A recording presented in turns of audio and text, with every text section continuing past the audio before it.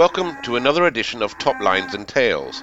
This week we're sponsored by Harbro, manufacturers and suppliers of quality livestock nutrition. We continue this week with our series looking at native breeds to Britain, and this week turn our attentions to the Aberdeen Angus breed. There have been a number of works written about the history of the Aberdeen Angus cattle, and particularly around the speculation of why they are polled. And Charles Darwin couldn't even hang his hat on that one. I'm joined this week by two Angus breeders, one whose family have been involved with the breed for more than 60 years, Marion Tilson from Wedderley in the Borders. Hi, Marion. Hi, Andy, and delighted to be on it. Thank you very much. Good. And also we have Nigel Hamill, a more recent breeder, improver and enthusiast, although retired now, Nigel, more or less.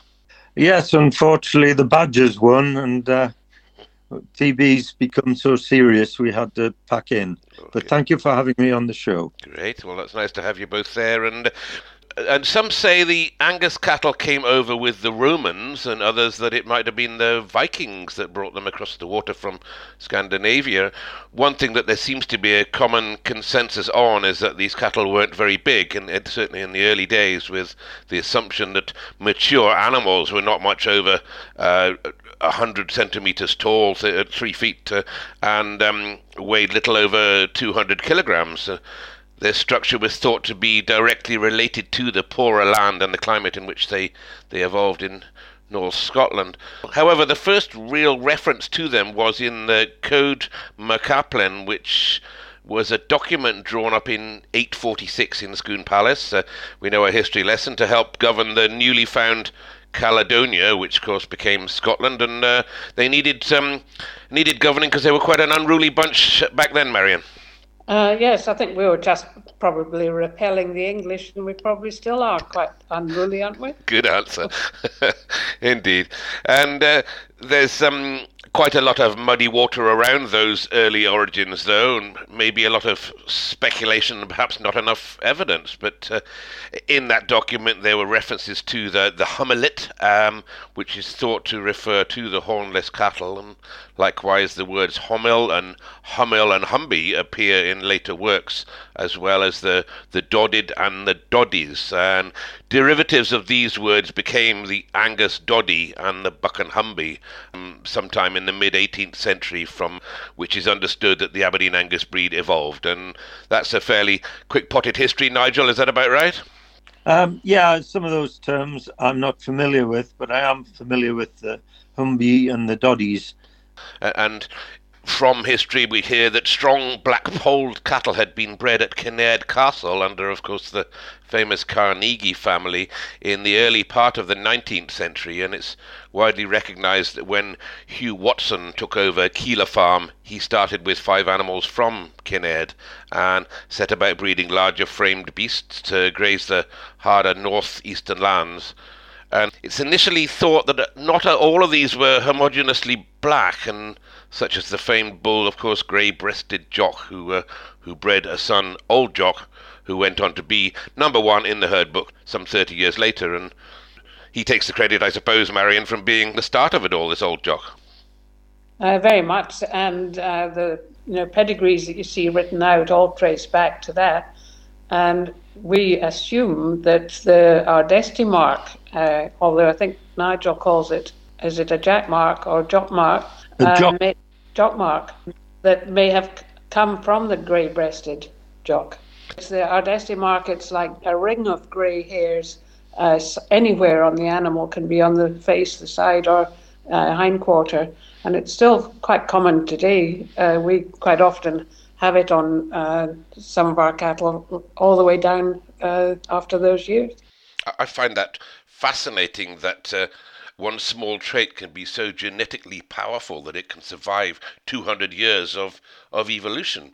But of course, in my days gone by, I probably would have invented a product that would have covered up any white blemishes legally or otherwise. Anyway, moving along. Although Watson is widely recognised as the father of the breed, there have been some contentions that claim that William Maccombie from Tillyford also laid claims to that title, and as he not only improved the cattle but promoted them to the hilt as well, dragging beasts as far away as Paris Exhibition on his quest to get everybody to see them. And that'd be some trip back then, wouldn't it? By float and then by train, by boat. Nigel, you've done a lot of travelling. Wouldn't be easy taking a 2-ton bull in your luggage, would it? No, and I've great admiration for them taking that initiative and also winning the Paris Trophy, which is available to see in Pedigree House, the headquarters of the Aberdeen Angus Association. Incredible, and of course he would be up against the Shorthorn, who also would have travelled there, but he'd be up against a lot of these big French breeds of the time as well, and would have been an interesting show to be at, wouldn't it? And just moving on then, as I said, the exact origins of the breed have been questioned a little bit by some academics, I suppose we call them, particularly the Shorthorn breeders who claim that their breed had a hand in the improvement process of the Angus. And indeed, McCombie did have a herd of pure Shorthorns as well, can't be denied. And more muddy waters here, or a taboo subject, Marion? Not in the slightest. I think it's so well accepted now, but it just... what breeds were used when they had a huge chase after size. I suppose there's a whole subject here which some animals have been used. I recently talked to Shorthorn breeders and the influx of the Main Anjou, which was used, if I dare call it, honestly and recorded in the pedigrees and then bred out, and likewise they bred the Limousin into some other native breeds and such like. And it's very hard, though, to breed something into an Angus when it's modestly polled, and it's the only breed that is. And I suppose I couldn't comment on that, I'm afraid. I like to be controversial on this podcast, but I think we've probably taken that one close to the wire there. So let's just move on. And following the processes laid down by the great Robert Bakewell, who features a lot in this recent series, some 100 years earlier, McCombie would have experimented with breeding only from the very best of the cattle that he had, and then breeding them inwards to fix a type. And this has been discussed many times now, and it's pretty much how the best breeds came to the fore, Nigel, isn't it? They bred everything close to see what was there, and it could be a dangerous game, that. Yes, if it worked, it was called line breeding, and if it didn't work, it was called inbreeding, and they were a disaster. From nowadays, of course, if you had 200 or 300 animals to do that with, you could afford a few casualties, knowing that you were going to get the one in amongst there that would make up the slack. But a lot of these guys with small herds there, it could destroy a generation of cattle if they got it wrong. Yeah, I guess so. And as we said earlier, we're filled with admiration for these early pioneers. Mm-hmm. And you mentioned the pioneers. The next name on the team sheet of those early improvers would be George McPherson Grant, who took over the running of Ballandalloch Estate when he was just 21 years old. And immediately he purchased some Kinnaird animals, and once again setting out to improve and promote them throughout the land. And I think he made that trip to Paris as well. And Ballandalloch Castle still has a herd of Angus to this day, although they had a short time without them, making them certainly cementing their claim to be the oldest Angus herd in the world. And from Ballandalloch, of course, comes the great Erica family, or the family of Ericas, should I say, and still a backbone in the breed today. And I think both of you would agree with that, and both of you have probably bred Ericas through your own herds. Very much so. Well, our first ones were Royal Ericas, Prides and Kindness Prides, and later Nell of Wolbar, but so many went back to Erica's absolute foundation of the breed. We actually never had any female Ericas, but a couple of the bulls that were used were descendants of the Juan Erica line. Mm-hmm. And be called Eric, probably, were they? Yes. And we were discussing this recently with some other breeds, and the nice thing about the native breeds is that they did try and keep that family name down through the females and the bulls, so you could see the families going back, whereas of course when the Continentals came in, it was all about a letter referring to the year of its age in the herd book. So the importance of female families can't be overstated, can it? Yes, I totally agree with you. And even now, worldwide, there are certain female lines which are predictably better than others. And they would say that that's very unscientific because, of course, we should be breeding on figures. But some of us breeding for a long time very much go by the families and keeping the dam line. Yes, I'm glad that we're not being controversial on this podcast. We will raise that one again in a minute. And the first herd book appeared in 1862. Just 80 animals entered in that one, and even some of those have since been brought into question, with one or two of the early copies of the herd book containing hand-scribbled notes next to the entries, and in some cases dates being corrected where offspring appear to be older than their parents, and it's quite possible that the herdsman would be charged with filling in this information of sires as well as birth dates. And Nigel and perhaps a lot of these guys couldn't write. I would imagine that's very true, but I think we have to take it as face value, because that's so long ago now that we've moved on from there, and the herd book has maintained its integrity very well over 150 years. Mm-hmm. You said, a brilliant record for everybody to refer back to, and I know a lot of the older breeders, probably yourself included, Mary, not you personally older, but will have a copy of every single one of those herd books on the shelf somewhere. And it's also noted that the herd book was shared with the Galloway breed from the southwest of Scotland to start with, a collaboration which went on for over 20 years, I think. And I suppose back then it would be quite difficult to separate the blurred lines between the two breeds. Very similar breeds, Marion, from different areas, but similar makeup. No DNA testing back then. Do you think there would have been a bit of crossover between the Angus and the Galloway, or have they always had a stick in the sand? I'm assuming that there would have been. There's obviously one bull later on that suggested might have had more Galloway in it, but I presume they diverged in their selection for the area they were in, that Galloway became slightly smaller and definitely more hair. Mm-hmm. More hair and standing the wet weather. And Nigel, I believe you bred Galloways as well, didn't you? Yes, and in fact, they were my favourite breed to start with. You can't say that on this programme, you're on the wrong line. It's all right, I'll explain later.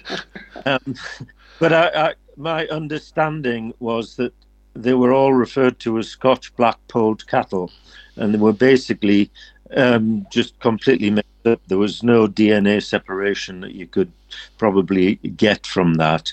And they, as Marion quite rightly said, they seem to evolve with smaller, hairy black cattle suited to the wet conditions of the West and the moorlands, and the larger, smoother head cattle which evolved and became the Aberdeen Angus side of that group. By the turn of the 20th century, Fraser's Mart at Perth, of course, had become the centre for the sales of Angus bulls, and this association grew steadily up till the late 60s, when up to 1,000 Angus bulls would have been sold in the sale each year. And in fact, the bulls were judged out on the street up until 1949, and that would have been some sight, wouldn't it? And a fair judging stint that'd take 2 days, I think 3 days at one time, until Bob Adam eventually broke that mould and did it in a one and finished in time for tea. But that would have been a fantastic sight to see 1,000 bulls in the mart going back the way, Marion. It must have been quite incredible, but I'm assuming that the way of judging would be slightly shorter than we do now. You wouldn't have the stop in a corner, walk towards you, and all from that side. I think it would be more a pull-in from the side. But how they fitted in all those classes and then came together for championships, things was quite amazing. And they were huge classes too, weren't they? Yes. And by the turn of the century, we start looking at some more individual breeders, and one man came to the fore, really, one J. Ernest Kerr of Harveston, and an incredibly clever man who started out breeding rabbits as a schoolboy in Loretto School, and eventually ruled the Angus breed possibly for nigh on 60 years. And he's been discussed in an earlier Top Lines and Tail podcast, podcast number 13, if you want to look that up. And it was a purchase of Joanna Erica of Seafield in 1905 that provided the strongest family that the breed had seen. And her records themselves could fill half a book with the championships they went on and won at the Highland and other shows.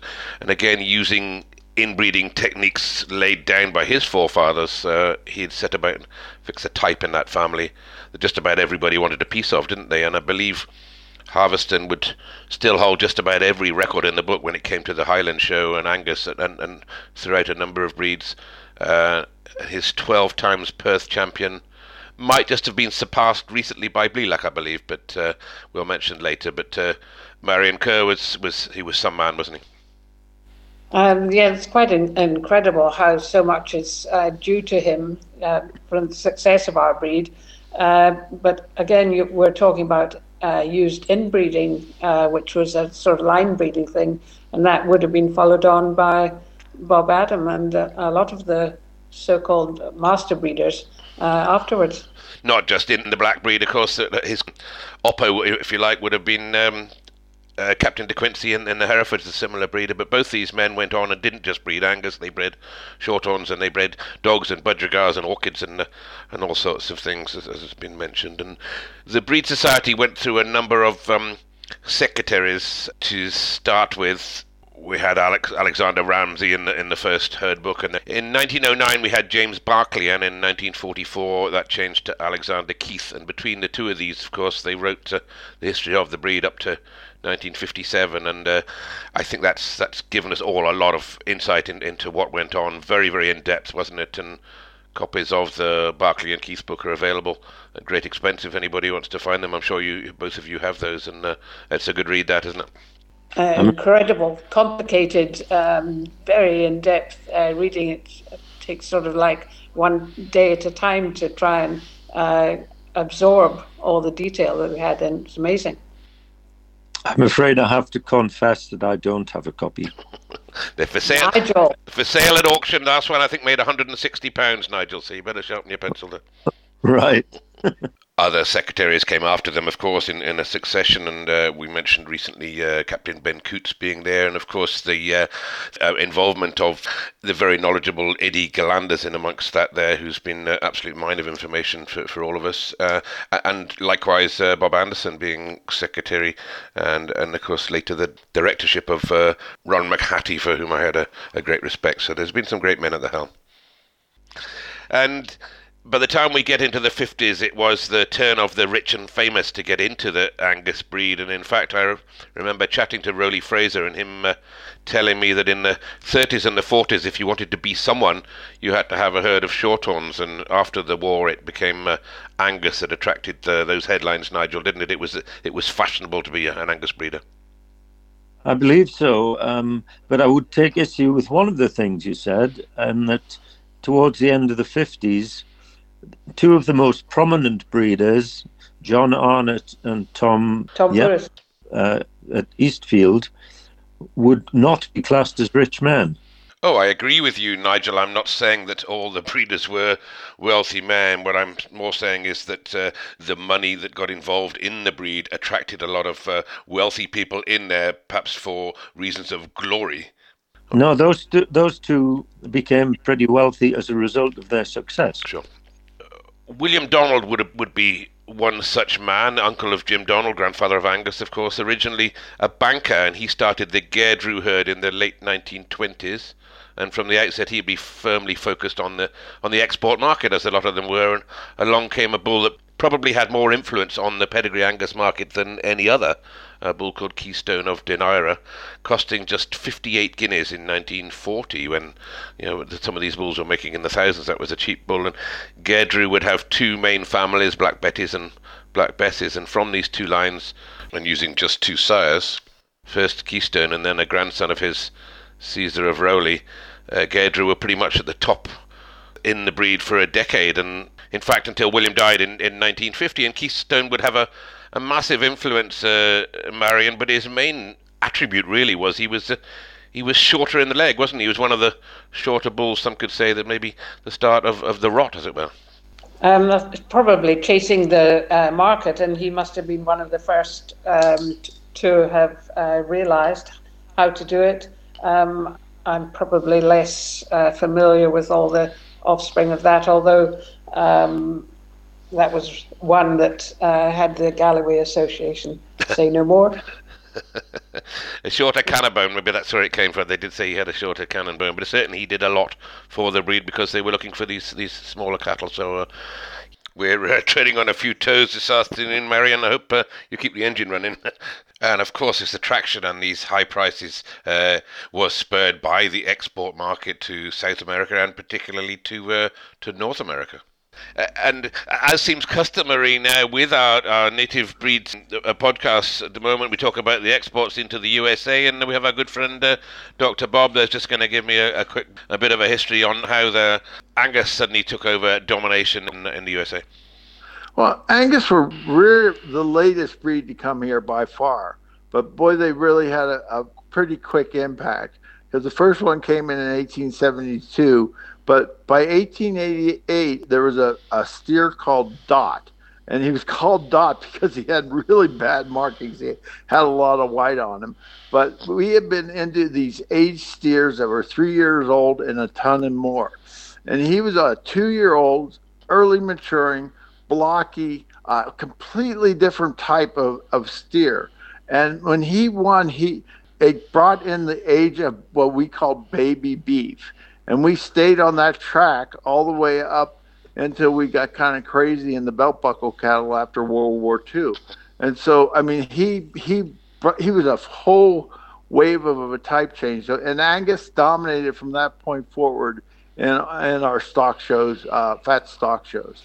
On that type change alone, Angus had such a huge impact on our industry that it can't be overstated. And Bob, you and I have discussed the Angus history on ever so many podcasts here now, and the great men that have bred Angus on your side of the water, and I think we'll leave it at that. But Bob, I really appreciate your help as always. Your input is always most interesting and fascinating. Thank you. Great.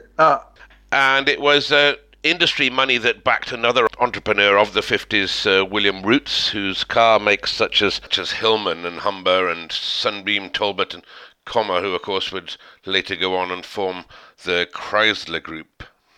Having brought a 3,000-acre estate in Hungerford, his Stipe herd would later relocate to Glen Almond in Perthshire, with some expensive foundation cows and the later addition of Ervelax of Harveston in 1945. Stipe picked up the Champion and the Reserve in Perth in 1951 and was claimed to be the first English animal to do so, but he wasn't really English, though, Nigel, was he? Not like you and I. No, just a little bit of a rebound in the other direction. And other millionaire moguls such as Robert Weems Honeyman, who was a textile magnate with his Dirkluck herd, and a large-scale post-war property developer Sir Harold Samuels, who had the Witch Cross herd and made a fortune when he rebuilt half of southern England after the war, and of course Osmond's veterinary group, who had the Barnleby herd, very ably managed by Albert Retty, and some various others would pour money into the Aberdeen Angus cattle, and they'd reap some rewards back, but virtually tax-free. In fact, it's probably the taxman that drove a lot of business down the cattle route during those times when agricultural produce was taxed at 8% rather than 80 or 90% that would be seen at the top end of the finance market. And is that why you went into pedigree cattle, Nigel, as a tax dodger? No, sadly not. But I think if those tax rates had been prevalent today, Neil Massey would be smiling today. But ironically, that started me off was 2 females from Honeyman's daughter, Elizabeth. The Belechen herd. Yep. Certainly, yes, she did go on to be a prevalent breeder, and you're right, Nigel, and I believe she went on to break the breed record herself with a Belechen bull at 40,000, and a few others that we should mention during that time. Canda Craig from the Wallace family in Strathdon, who also broke the breed record with Jumbus Eric of Canda Craig at 33,000 in 1960. Carnarmony, of course, was taken over by Lord Sainsbury's of the Sainsbury's Group in the mid-20th century, and they went on to be a very powerful herd. The Templeton brothers, your neck of the woods, marrying the Templeton brothers at Sandy and Charterhouse, both of whom, Tom and Matthew, had successful herds. Donny Allen of Ballantom, Alan Grant of the Thorn. There's just a few names north of the border, and one could add dozens more, as well as, of course, plenty of dominant herds in England and, of course, Ireland.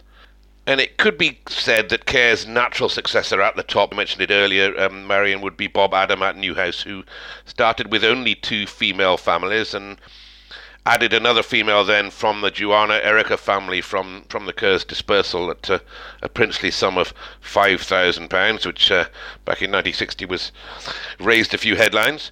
And Newhouse then ruled the breed right up until the middle 60s, breaking most of the records that Kerr had set. And again, we've profiled him on episode 12 of Top Lines and Tails, and a phenomenal man, Marion. It was like a roadmap. He knew exactly what he was doing right from the outset, didn't he?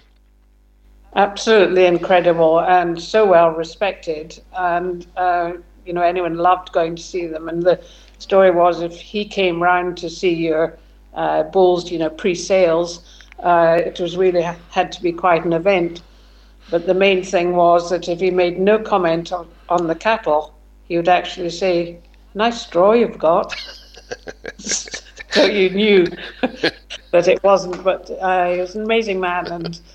And we had a lot of Newhouse bulls, including the Dueros Eric one that went to New Zealand. Okay, we'll come on to your own herd shortly. And yes, he was an incredible man and liked by a lot of people, and as you said, good with people as well. And a man he seemed to have it just sorted out right from the get-go.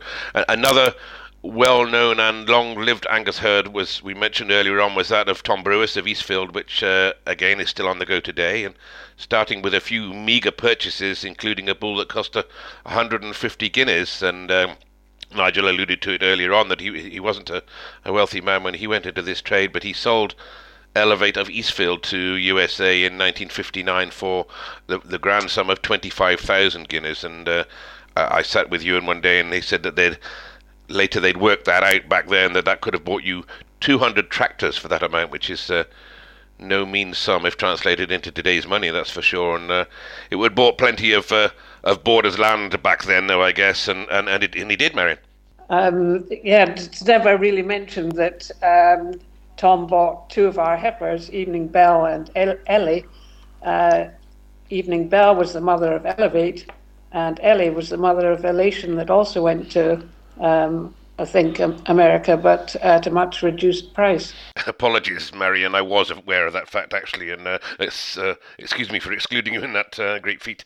Can I just mention that also that the bull that you alluded to for 150 guineas was, as I understand, bought from Drew Adam, Newhouse, Edwin Erison, but it was sold at Aberdeen because it was considered that its ears were too small for Perth. That's I've heard that story.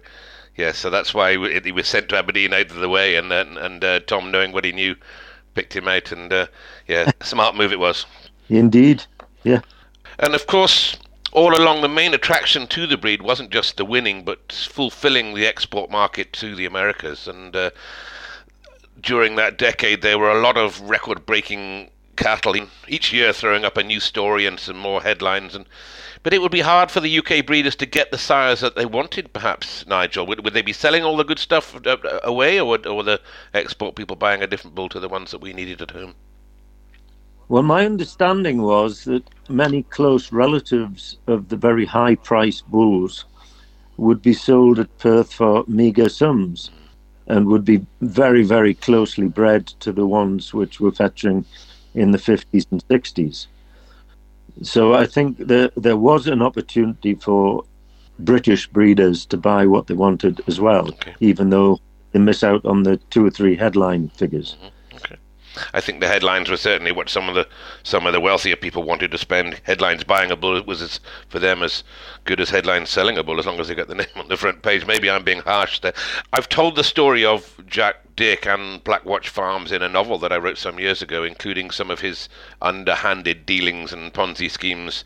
But there were quite a few others coming in as well with similar money to spend.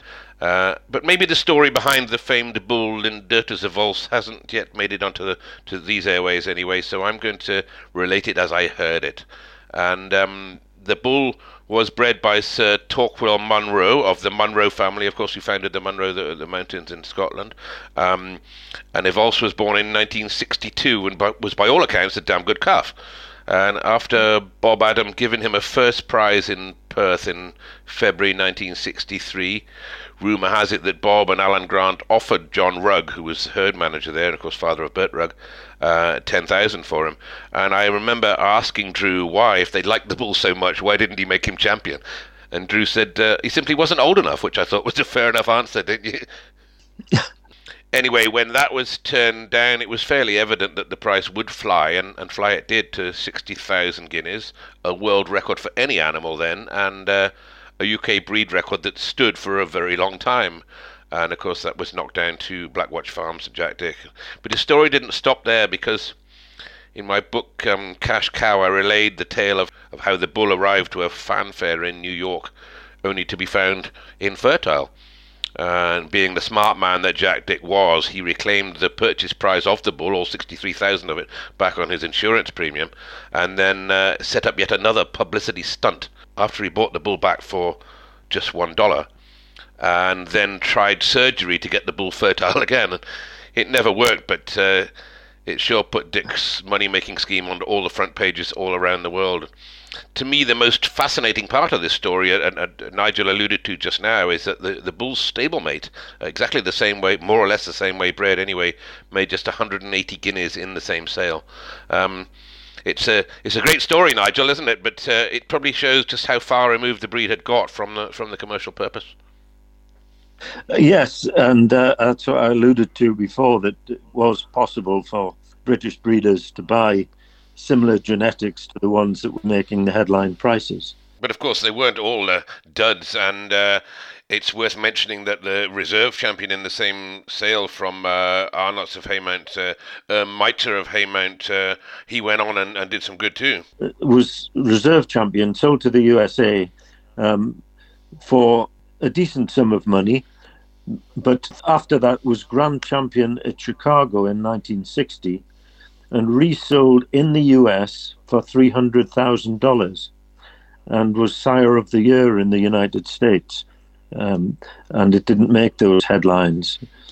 So there are two or three others, and of course there's Jumbo Eric of Candor Craig that went to the Argentine in '62 for $33,000. So there were other herds getting in on the act, as it were. Certainly there were, and it'd be nice to mention them all. But you're right in mentioning Mitre of Haymount, because he did go on and achieve great things in amongst the Aberdeen Angus circles, and some of this again has been documented in previous podcasts. But yes, he certainly left his mark on the Chicago exhibition.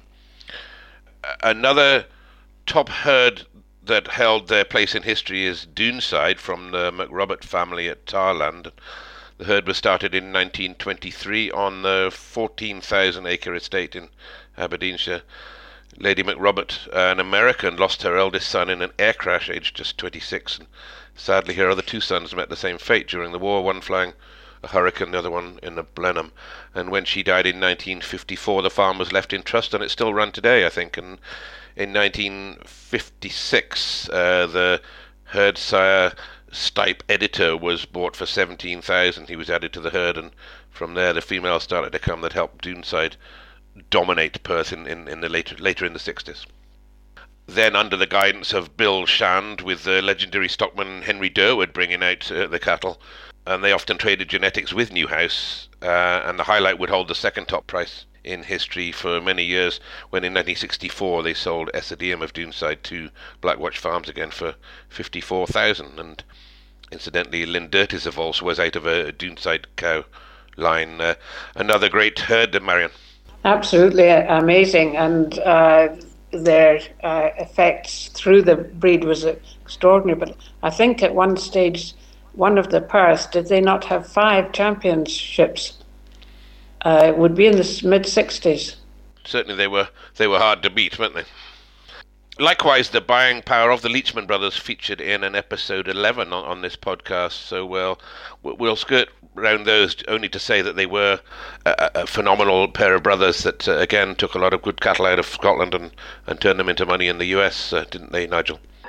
Yes, well done them, and of course their influence is still very much felt around the world in Australia, New Zealand, as well as the United States. Can I just add that I worked or stayed with Paul Good, and so visited Ankeny and met both the brothers, and of course they were over here as well. And I also saw, I think it would be president of Ankeny at Chicago. Uh-huh. So I really loved that podcast of them. So interesting because I knew so many of the people. Sure. And what like of people were they, the two Leachman brothers? Obviously good at their job. Were they amiable, a couple of fellas?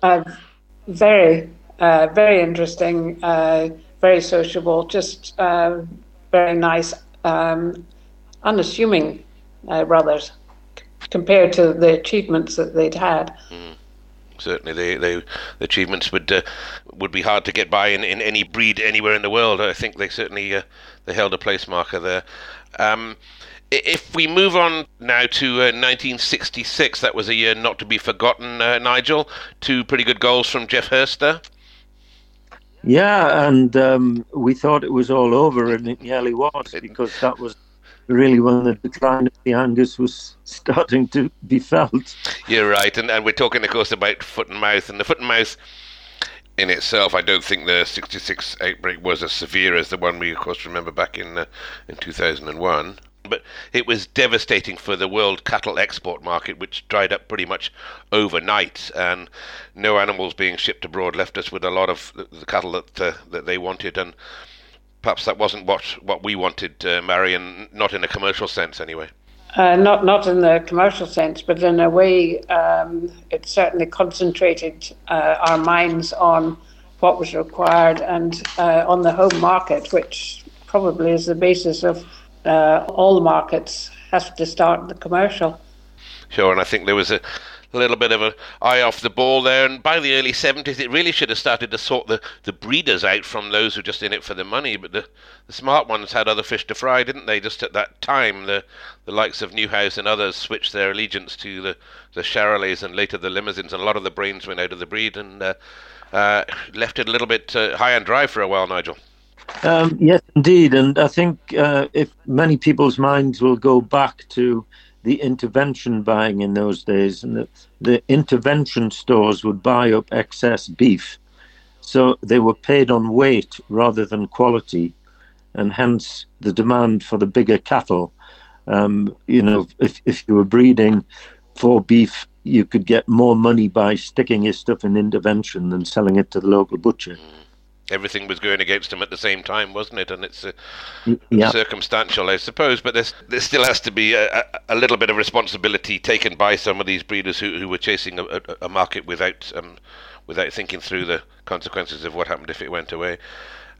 Chasing the money, if you like. But some of them did stay the course, and it would be the appointment by Boots Pure Drug Company of Dave Smith that would get the name of Westrums forward, and particularly with the more traditional cattle. And Smithy was profiled on another one of our podcasts and needs no introduction. Safe to say he was never far from the top in the next 3 decades under 4 different prefixes. But of course, Westrums also had the great Jerry Rankin, whose uncle Bertie Marshall had been a fantastic shorthorn breeder. So between them, the Westrums were a hard herd to beat. And as my father would say, Davy Smith was a man and a half, Marion.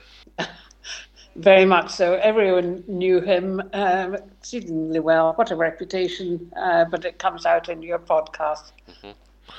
Thank you. And before the breeders started looking overseas for genetics, there were a few other traditional bulls that did make their mark during those times. One bull, Evesund of Duplin, has been mentioned, I think, when we did the podcast on Davy Smith, a very influential bull, a good square, well-built traditional type of bull.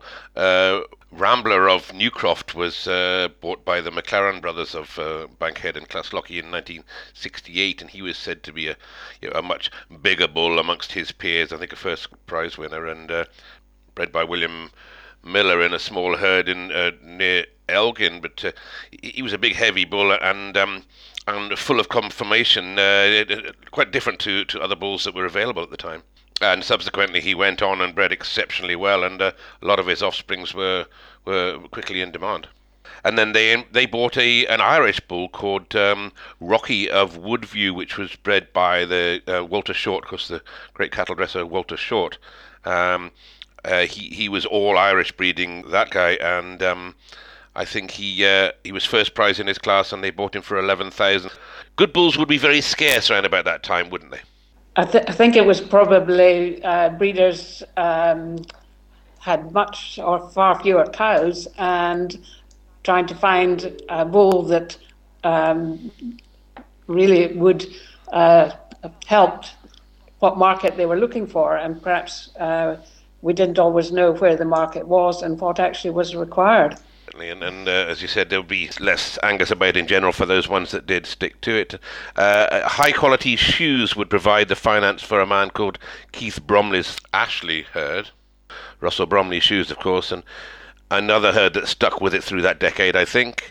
Which was then sold to Gamble and Cormac in 1976, and they took it on very successfully.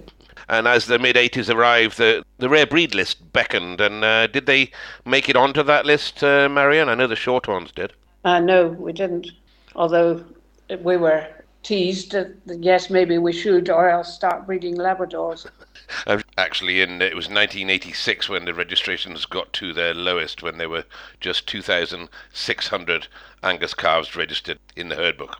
However, it wasn't all gloom, and one man, a Glasgow industrialist called John Graham, on a trip to Canada in 1973, saw the future, or at least certainly the start of it anyway, and he was so impressed with Frank Slazina's exhibits at the Toronto Winter Fair that he purchased the whole show team in one go from the Southolm herd, and these would be the first of many females that came in from Canada, and there were some damn good cattle there, weren't there, Marion? I've seen the photographs.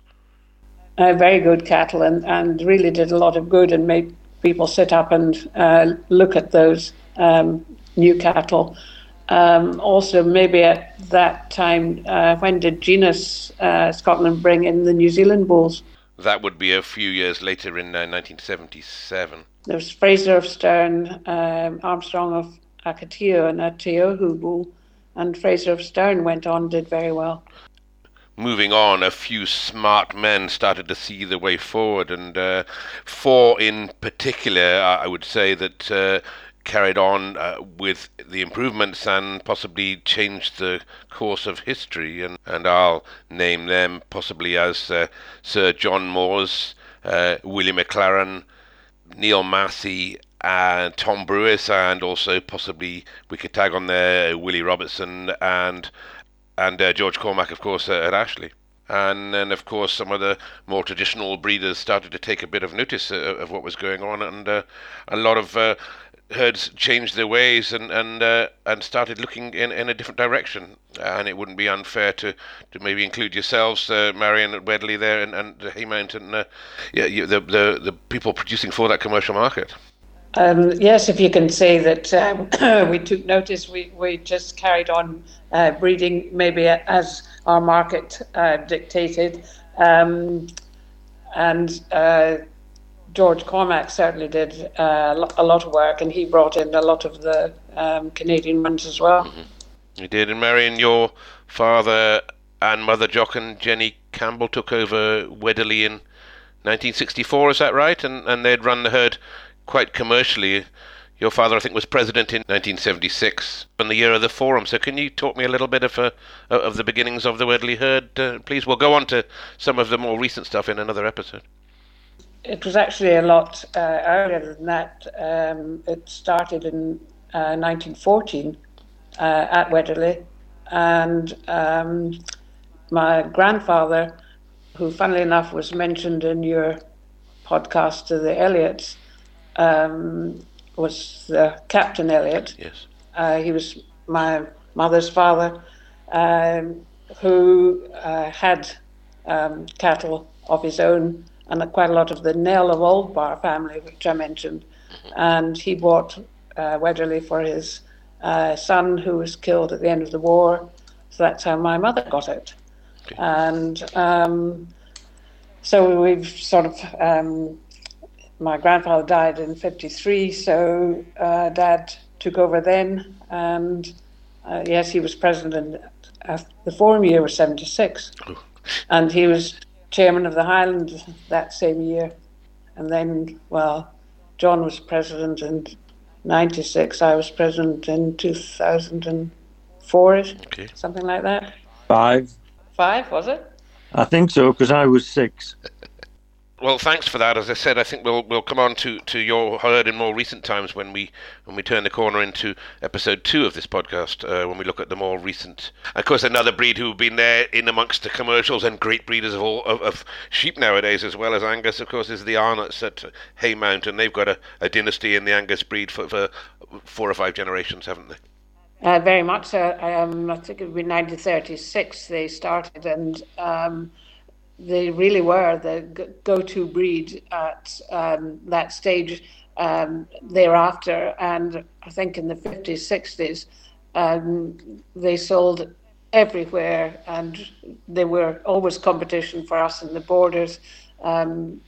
People would always go to a Haymount bull. They had such a reputation, and they did so well. First with John. They also had a visit from the Queen.